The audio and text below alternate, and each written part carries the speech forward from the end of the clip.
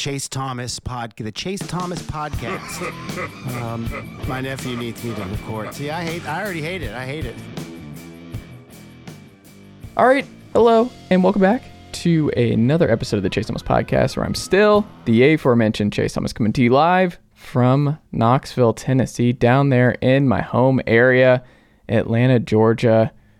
One of my favorite NBA writers, one of my favorite authors, because Shaun Powell, I read your book, read Sold Out this past month, got it in, and very much loved it, and excited to kind of maybe ask you a couple questions about that, revisiting it, because it's been, a decade now since you wrote that book? Been about 15 years now. Yeah. No, that's not that long. Let's see. I'm losing track. Right around there, though. About a dozen. Yeah. Does it feel like it? It felt like it took a dozen years to write it, even though it was more like 6 months. Uh-huh. And the reason why is because writing is very tedious, time-consuming, and when you write for your regular 9 to 5, and then you take on a writing project, I mean, there's a reason why I haven't written another one since. Not that I have anything against writing books. It's just that I can't write a book and do this. Mm-hmm. I think once I maybe stop doing this, then I'll go back to writing books. What do you think the next book would be on if you had to do another one? What do you I don't know.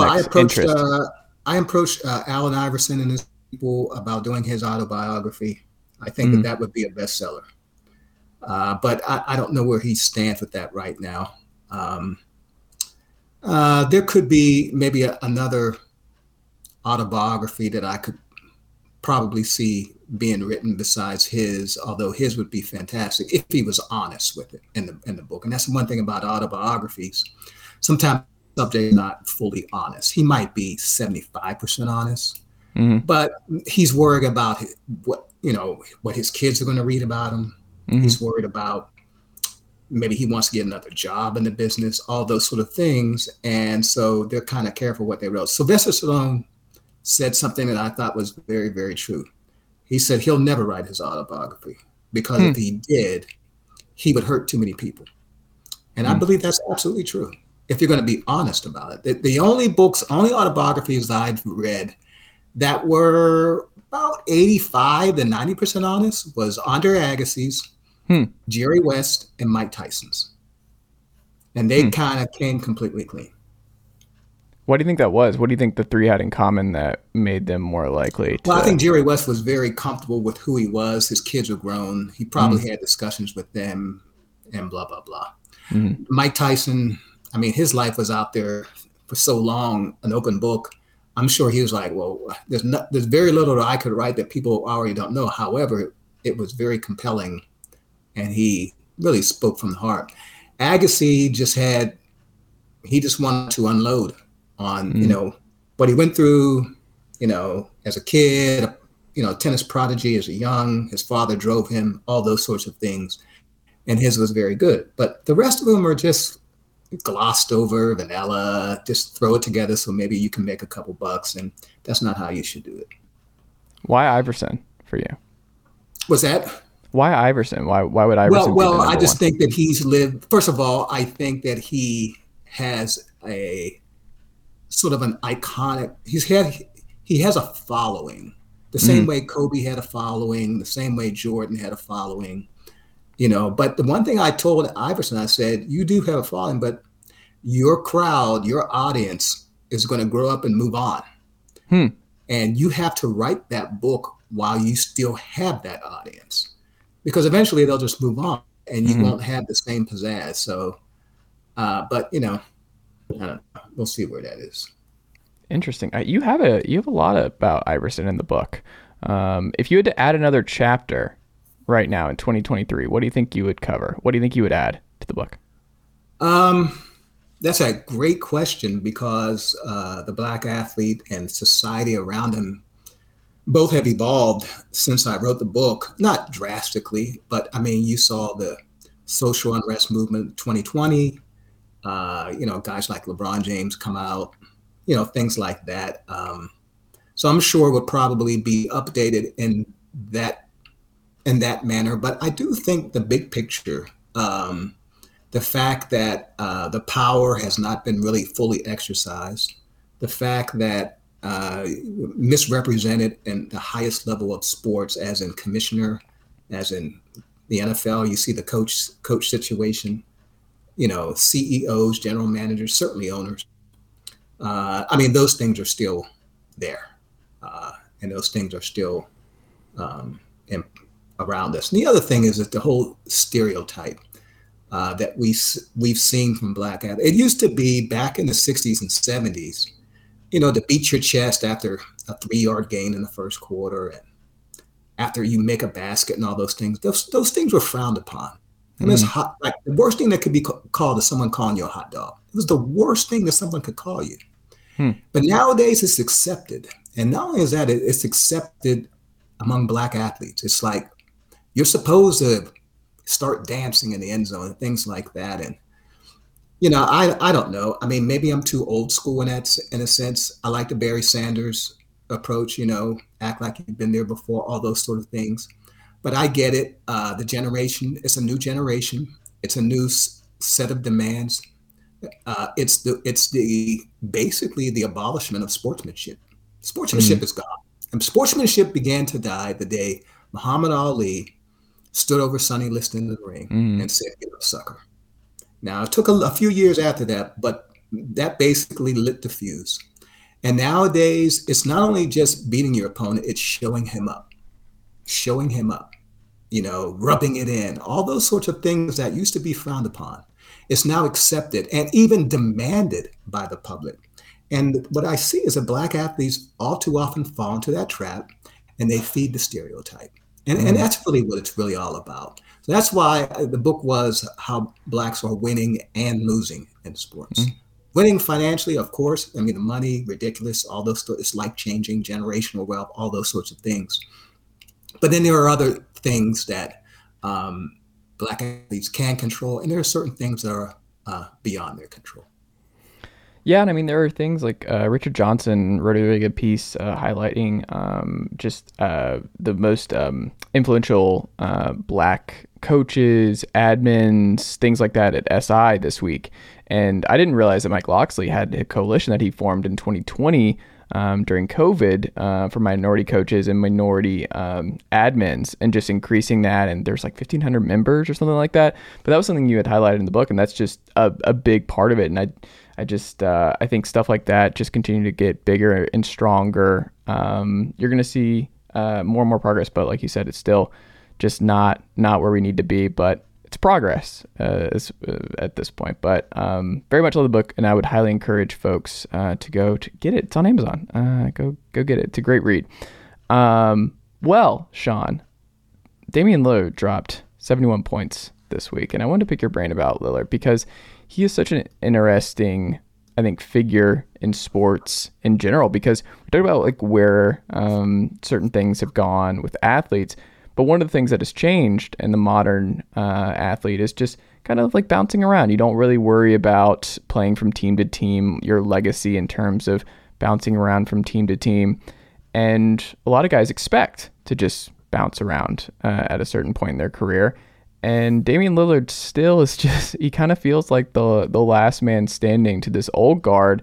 And it's paying off for him, where the 71 points, I think, meant more for Lillard and for that community in Portland, because he's just been there, and the Portland Trailblazers are not going to make the playoffs this year. They're having a rough rebuilding year. We'll see what they do this offseason, but he stuck around, and 71 points was just a lot of fun. You see how the city still just loves and enjoys watching Damian Lillard go to work and just be the best player.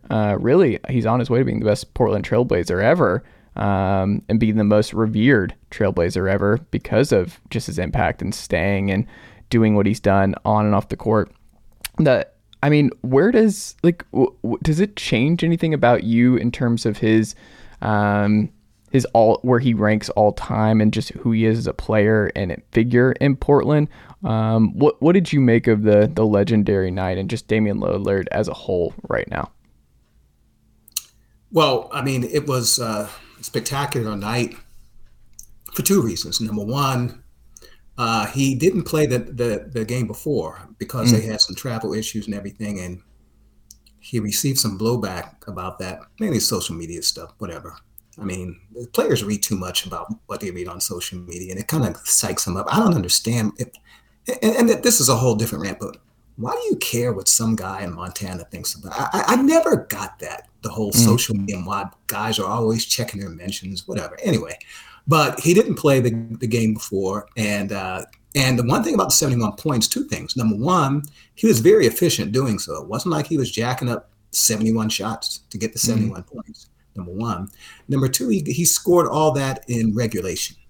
Donovan Mitchell also broke the 70-point mark, but he needed overtime to do that. Not diminishing what Donovan did, but I'm just trying to put it in context with Dame. The larger context with Dame is not having a championship. Well, I mean, again, certain things are just beyond your control. I mean, you can play as well as you want to play, but you have to have the right coaching, the right teammates, and you got to have some luck too. Sometimes the ball's got to bounce your way. And Damian Lillard's been in a conference final once. And when he was in the conference final, they played the Golden State Warriors. That was the year Kevin Durant was injured. And Damian Lillard did not play well in that series with the Warriors. They were swept.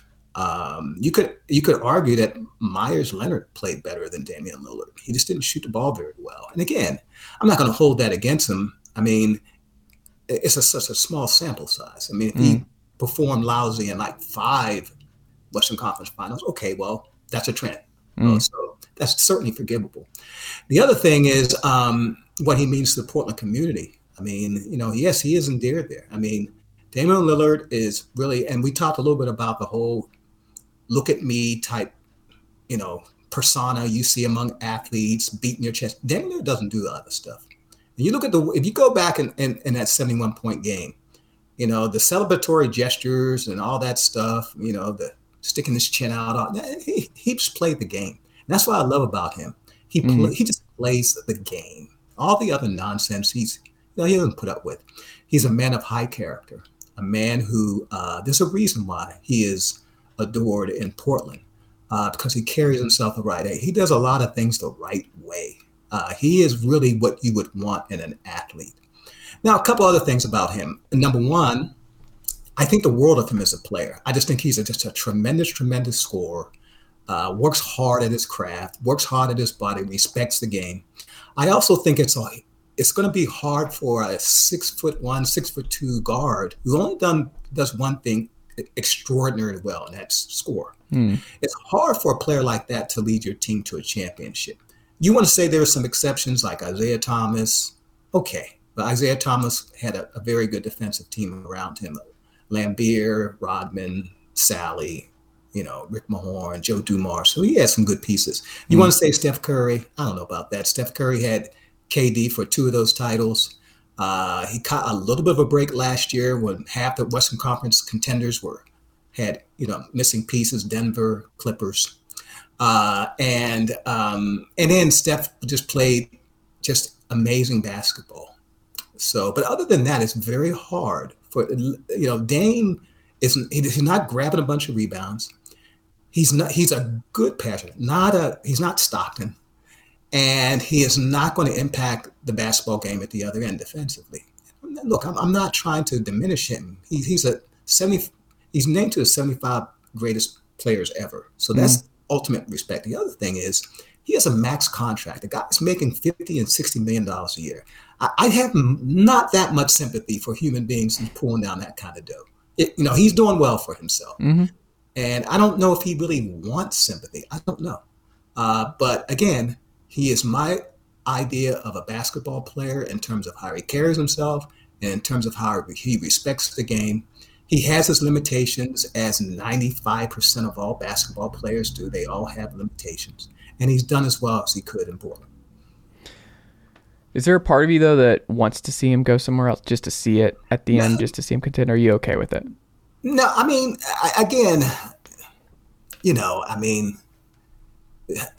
is championships everything? I guess so. I mean, I don't know. I mean, Charles Barkley never won one. Patrick Ewing never won one. I mean, I can go on and on. So many great players Elgin Baylor arguably didn't win one. I know he was with the Lakers last year in 1972 when they did win a championship, but he retired before the season started.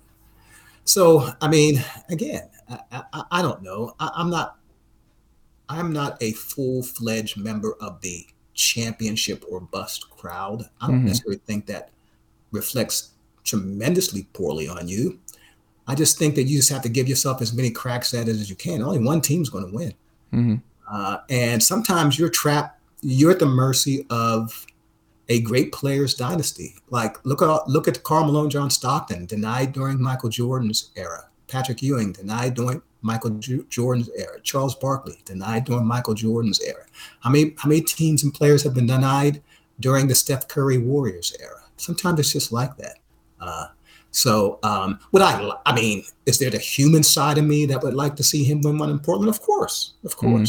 But at the same time, is he any more deserving of a championship than, I don't know, Jason Tatum, Chris Paul?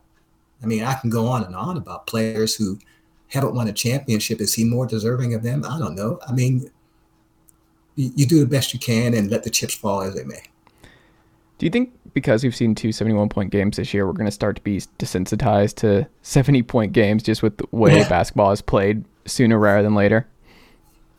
Well, I think it was several years ago when the NBA put in some rule changes to stimulate scoring because, you have the Miami Heat playing the New York Knicks and the score was 75-70.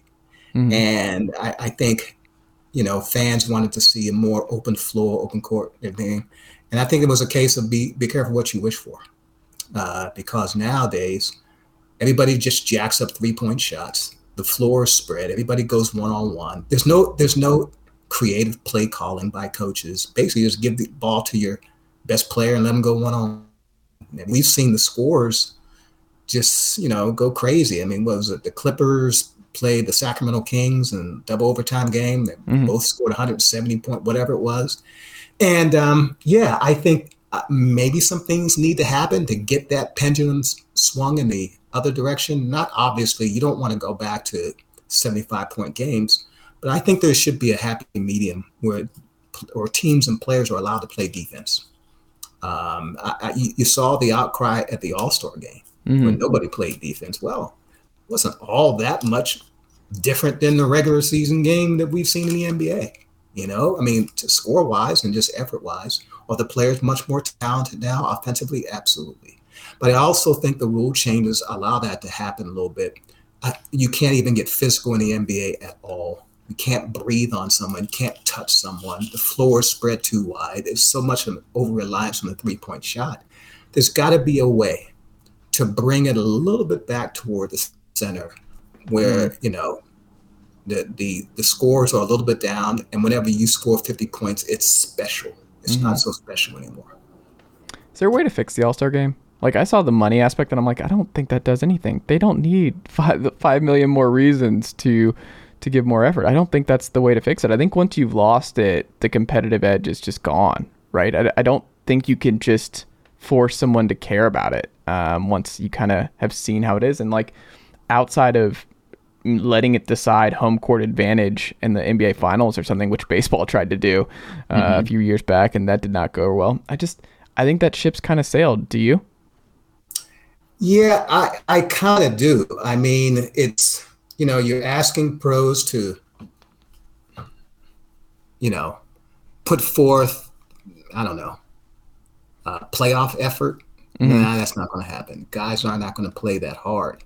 And I don't really, I mean, throwing money at them, you're talking about if you make the All-Star team, chances are you're making a lot of money. So what's the extra million going to, I mean, not million, whatever it is, what's that really going to mean? You're still not going to probably put your body on the line and things like that. And to be honest with you, I think there are teams that don't want their player playing hard in the All-Star game.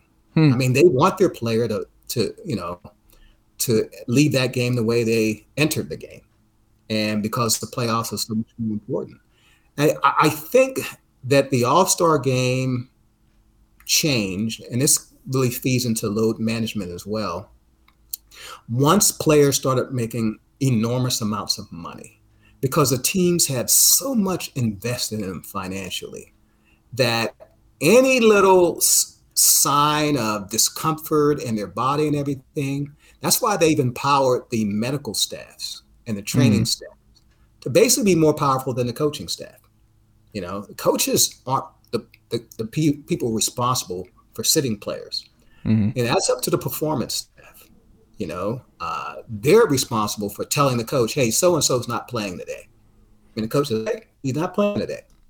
So, teams have empowered those divisions and elevated them to a point where they have all the muscle.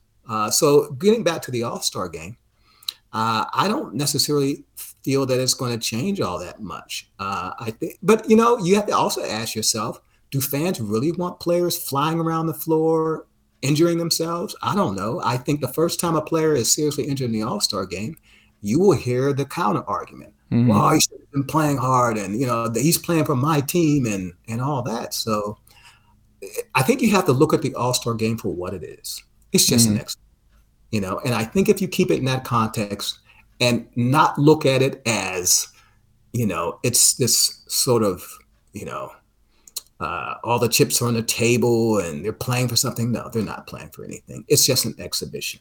And if you keep it in that context, then you won't go away from that game disappointed. Yeah, I would agree. The Knicks, they blew out the Celtics this week. They're clicking on all cylinders. Shaun, I'm curious, are you surprised in the success and just the successful partnership to this point between Brunson and the Knicks and this youth movement and Julius Randle having a nice bounce back year? Are you surprised to see it just all click the way it is? I mean, this team still could end up with a 5 seed, maybe even a 4 seed by season's end. I don't know. Did you see this particular scenario playing out before the area when you were looking at just what the Knicks did this offseason and where they could realistically be?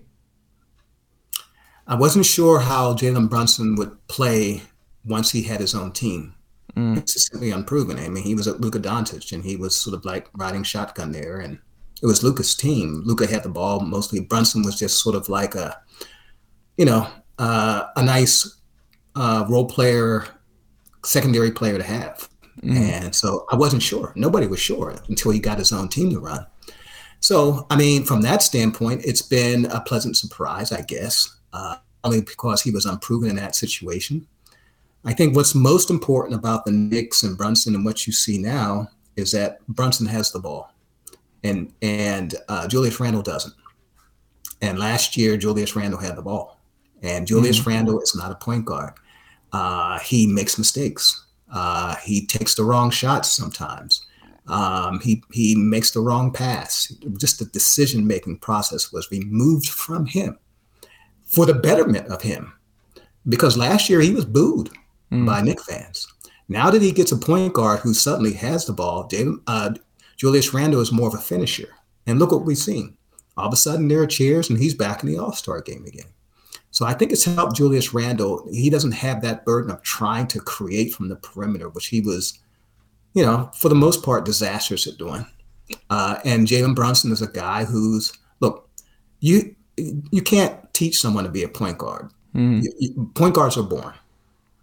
Just the way they able to see the floor, see the play developing, knowing when to pass, who to pass it to, all those sort of things you really can't teach. I mean, it's just really within them. So here's a guy who has all those values, and he has the ball, and he's played well. The other thing is, not only has he played well, but he's played well in clutch situations. That clutch situations are defined as the last 5 minutes of a game, of a tight game. And he leads the all-NBA players in clutch three-point shots. And I never thought of him as a big-time shooter. I didn't see a lot of that at Villanova. And you saw a little bit with the Mavericks, but not tremendously. So he's played very well. He's been very steady. And then the other players have just sort of fallen in line. However, having said all this about the Knicks, they're not up with the Bucks and the Celtics and the Sixers. They're not that good. So they're not, even the Cavaliers, they're not title contending team. And I often wonder what Utah wanted from the Knicks for Donovan Mitchell. Because if you say they wanted RJ Barrett, maybe Grimes and a couple first round picks, I would have done that deal. I mean, RJ Barrett is a good player. Grimes is a nice little role player, and picks, whatever. Picks don't mean anything if I'm winning. I would have taken Donovan Mitchell. Donovan Mitchell's a star, and they're hard to find. RJ Barrett's not going to be a star. He's a good player. He's not going to be a star. And they're hard to find. If you had RJ Barrett, you had Jalen Brunson and Julius Randle, you had Mitchell Robinson, and throw in some other players quickly. I don't know, man. I think that's a better team. I would have a little bit more of an upside for that team than I would this current team. This current team needs a knockdown. It still needs a shooter. And I think they could use maybe a better low post presence offensively, at least, than Mitchell Robinson. And I think they could use a wing defender. So Donovan Mitchell, I think, would have been very good with this team. He wanted to be in New York. He's from the New York area. That would have been a dynamic backcourt for the next several years. But for whatever reason, they didn't pull the trigger on the trade. I mean, it hasn't been a disaster, but you're still wondering what could have been. Yeah. And Brunson, I think, by all accounts, I mean, he's played like an all-star all year long. So early returns there are still positive if you're in the Knicks. Yeah. And you haven't mortgaged the future. Like Brunson, you just got out of free agency, so you were able to keep a lot of those young pieces that you would have had to give up in a Mitchell deal. And he's, like you said, a star, but I am curious. And speaking of the Cavs, I'm more of a believer in the Cavs than the Sixers come playoff time. I think the Cavs just get overlooked a little bit. I think they're third in net ranking right now, top 10 defense, top 10 offense. Like, they're deep. I think they deserve a lot more credit for just how good they are under JB Bickerstaff this year. But the last thing on the Knicks, though, does it feel like, I mean, you saw Zion very buddy-buddy with a lot of those Knicks players. He's missed 60% of his games now to this point in his NBA career. You see when he plays that it's such a tough conversation. Like, I don't think there's a more unenviable position to be in the NBA than what David Griffin is facing over the next year or so, because you've seen the best, right? Like when Zion was playing this year, the Pelicans were a top 10 team in the league. They looked like title contenders. Like they were a top 3, top 4 seed in the West, and then anything can happen. When Zion's healthy, he's walking into 27, 10, and 10 with an unreal shooting percentage. You can't do anything with him inside. The defense is an issue. Seems like the weight's an issue, but I don't know what you do. And then if you're the Knicks, is that who you're waiting on? Where you're just like, we're going to sit this one out for a little bit. We didn't mortgage all of our picks and everything else for Donovan, but we still think the Zion stuff is going to come to a head at a certain point. Because like, how do you build a team if you're David Griffin in New Orleans when you're just never going to be 100% certain you're going to have this guy for the stretch run? Because if you're not, what are you doing? What is the point of all of this? I feel bad for him because it's a crappy situation to be in at the moment. Well, I mean, when Zion was healthy, the Pelicans, I believe right around December 30th, they were tied for first in the West. Yeah. So again, if I'm David Griffin, I'm sitting pretty, actually. I'm just sitting back. I mean, the fans in New Orleans aren't overly demanding. They understand. Obviously, I think they're frustrated with Zion's health or bad luck with that regard or whatever it might be. I mean, sometimes, injuries are preventable and sometimes they're not, I do think that the reason why if I'm David Griffin and I'm sitting pretty is, number one, I have the Lakers unprotected number 1 pick this summer. And we all know the stakes there. And we all saw what happened at LeBron James. He's going to be out.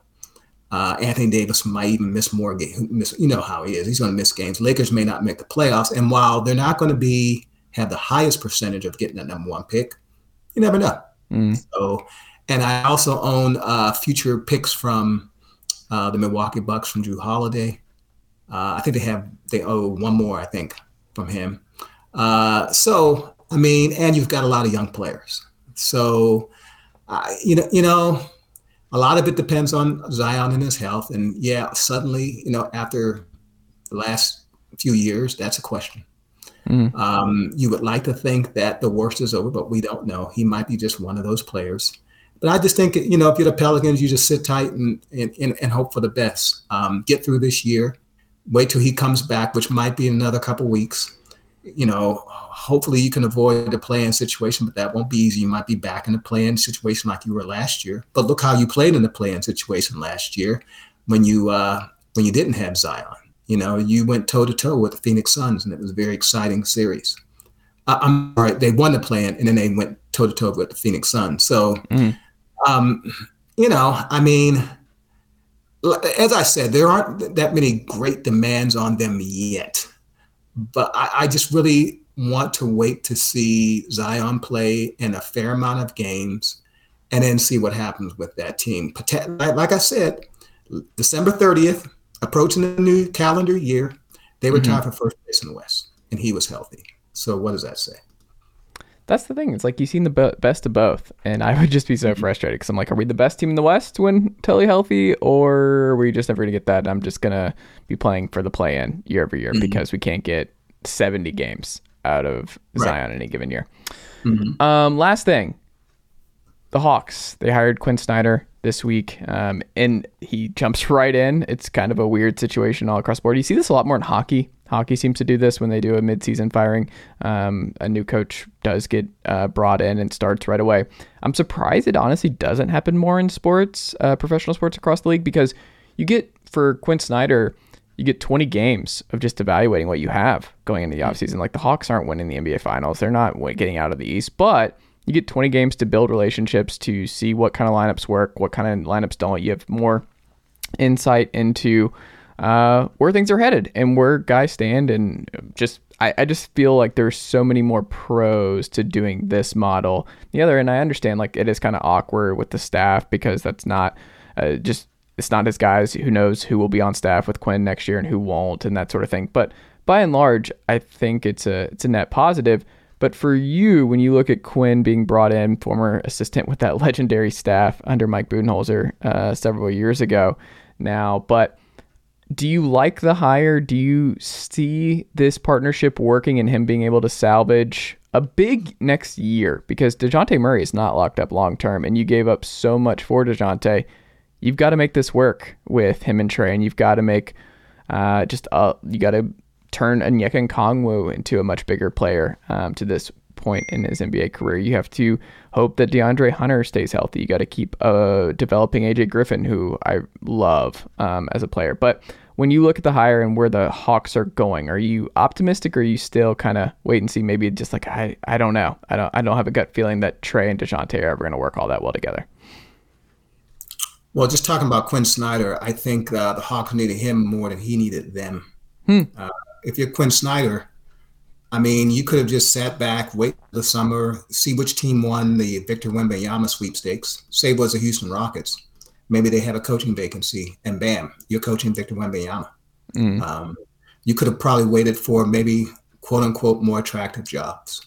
But so that's why I think the Hawks, I mean, they jumped on. They really didn't even interview anybody else because he's a proven coach. He's coached superstars before in Utah. He's been around stars as an assistant coach. Came up through the Popovich system in San Antonio. Obviously, a former assistant coach with the Hawks when they had Al Horford and Joe Johnson and Josh Smith. So anyway, so he knows the turf. And so I thought that it was the best coach that they could find right now, and probably would have been, even if they had waited till summer, he would have been their best choice as well. So why not get him? And it does give him time to assess the situation. Obviously, it comes down to two players. DeJounte Murray, who you said can walk, although I'm not as worried about that because the Hawks can pay him more than anybody else. And, that basically begins and ends right there. Unless DeJounte Murray does not like playing next to Trae Young, and he's never indicated anything like that. I think, like most players, he's going to go where the money is. You can always take the money, in a couple of years demand a trade. So true, you take the money. I mean, that's the first rule of thumb: take the money. And then with Trae Young, I think that look, he's going to mature as a player. You would like to think he's going to mature as a person. he knows that there's a bullseye on his back with regards to having so many coaches now. And I don't know to what degree he factored into those coaches' departures, the last two coaches, but probably a certain amount. And I think that, Quin Snyder will be the beneficiary of that, of a more mature Trae Young. But again, it's one of those situations we'll have to wait and see. The Hawks sacrifice a bit of their future in getting DeJounte Murray. And if he walks, which I don't think he will do, then they have nothing to show for it. The other thing with the Hawks is they have to decide whether or not they want to be a luxury tax team. If I'm an owner of a franchise, I don't mind being a luxury tax team if I'm one of the top 3 or 4 teams in the NBA. I do mind being a luxury tax team if I'm struggling to make the playoffs. And right now the Hawks are struggling to make the playoffs. Well, that was the thing is like they traded Kevin Huerter to get under that. Like that was one of those weird off seasons where, and this was like, I'm a Hawks guy. So that troubled me okay, if you really want to do this and you really are serious about competing with the Celtics and the Bucks, and you look at the Bucks luxury tax bill, you're like, look, there's a path. And if you want to get back to the Eastern Conference Finals, Kevin Huerter cannot just be moved for Justin Holiday, who was just not good at all, could not shoot, and was out of the lineup 12 games in. Great locker room guy and loved the Holidays, but just it was not going to work. He should not have been playing. And Mo Harkless, who was immediately waived.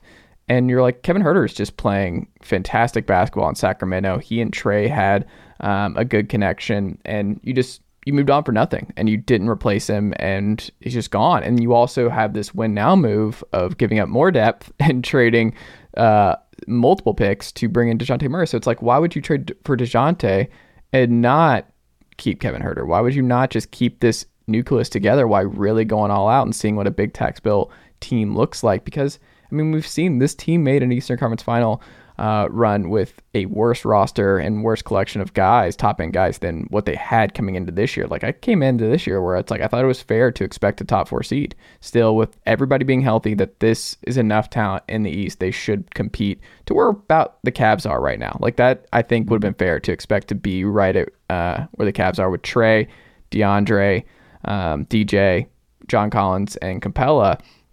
And they just haven't been anywhere near it. And they've been a league average ball club all year long. But they also just have never had their 8 guys healthy over the last 2 years. I think that's something that people miss. As someone who watches every one of these games, they don't have their dudes. John Collins, his finger's never been right since that injury. His shot's been like 27% all year. Capella's been in and out of the lineup. Onyeka's missed some time. DeAndre always misses some time.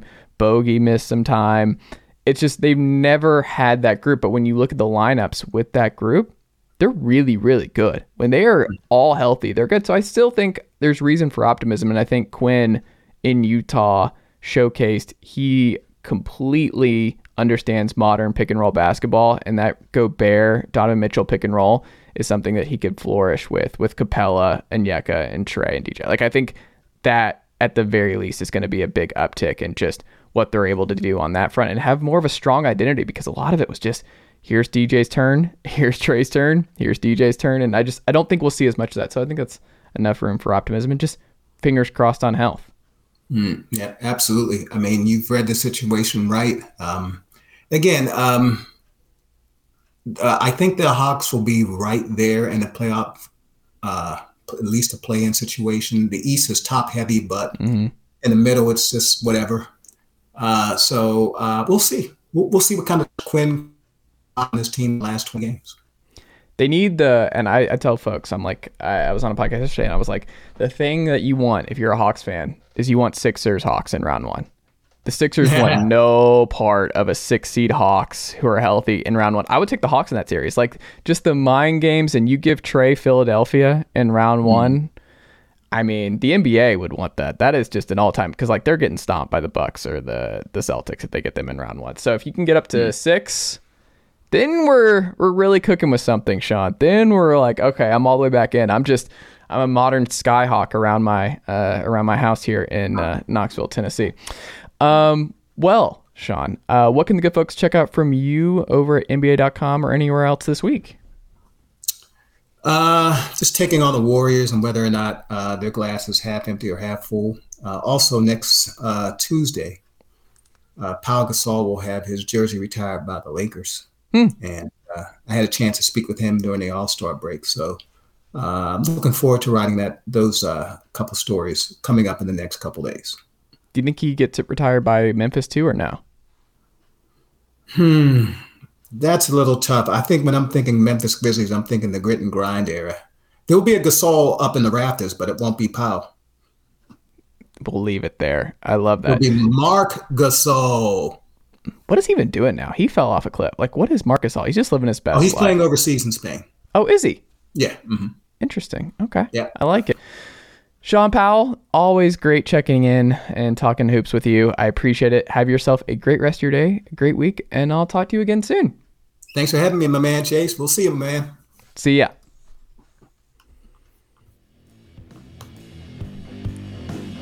Still.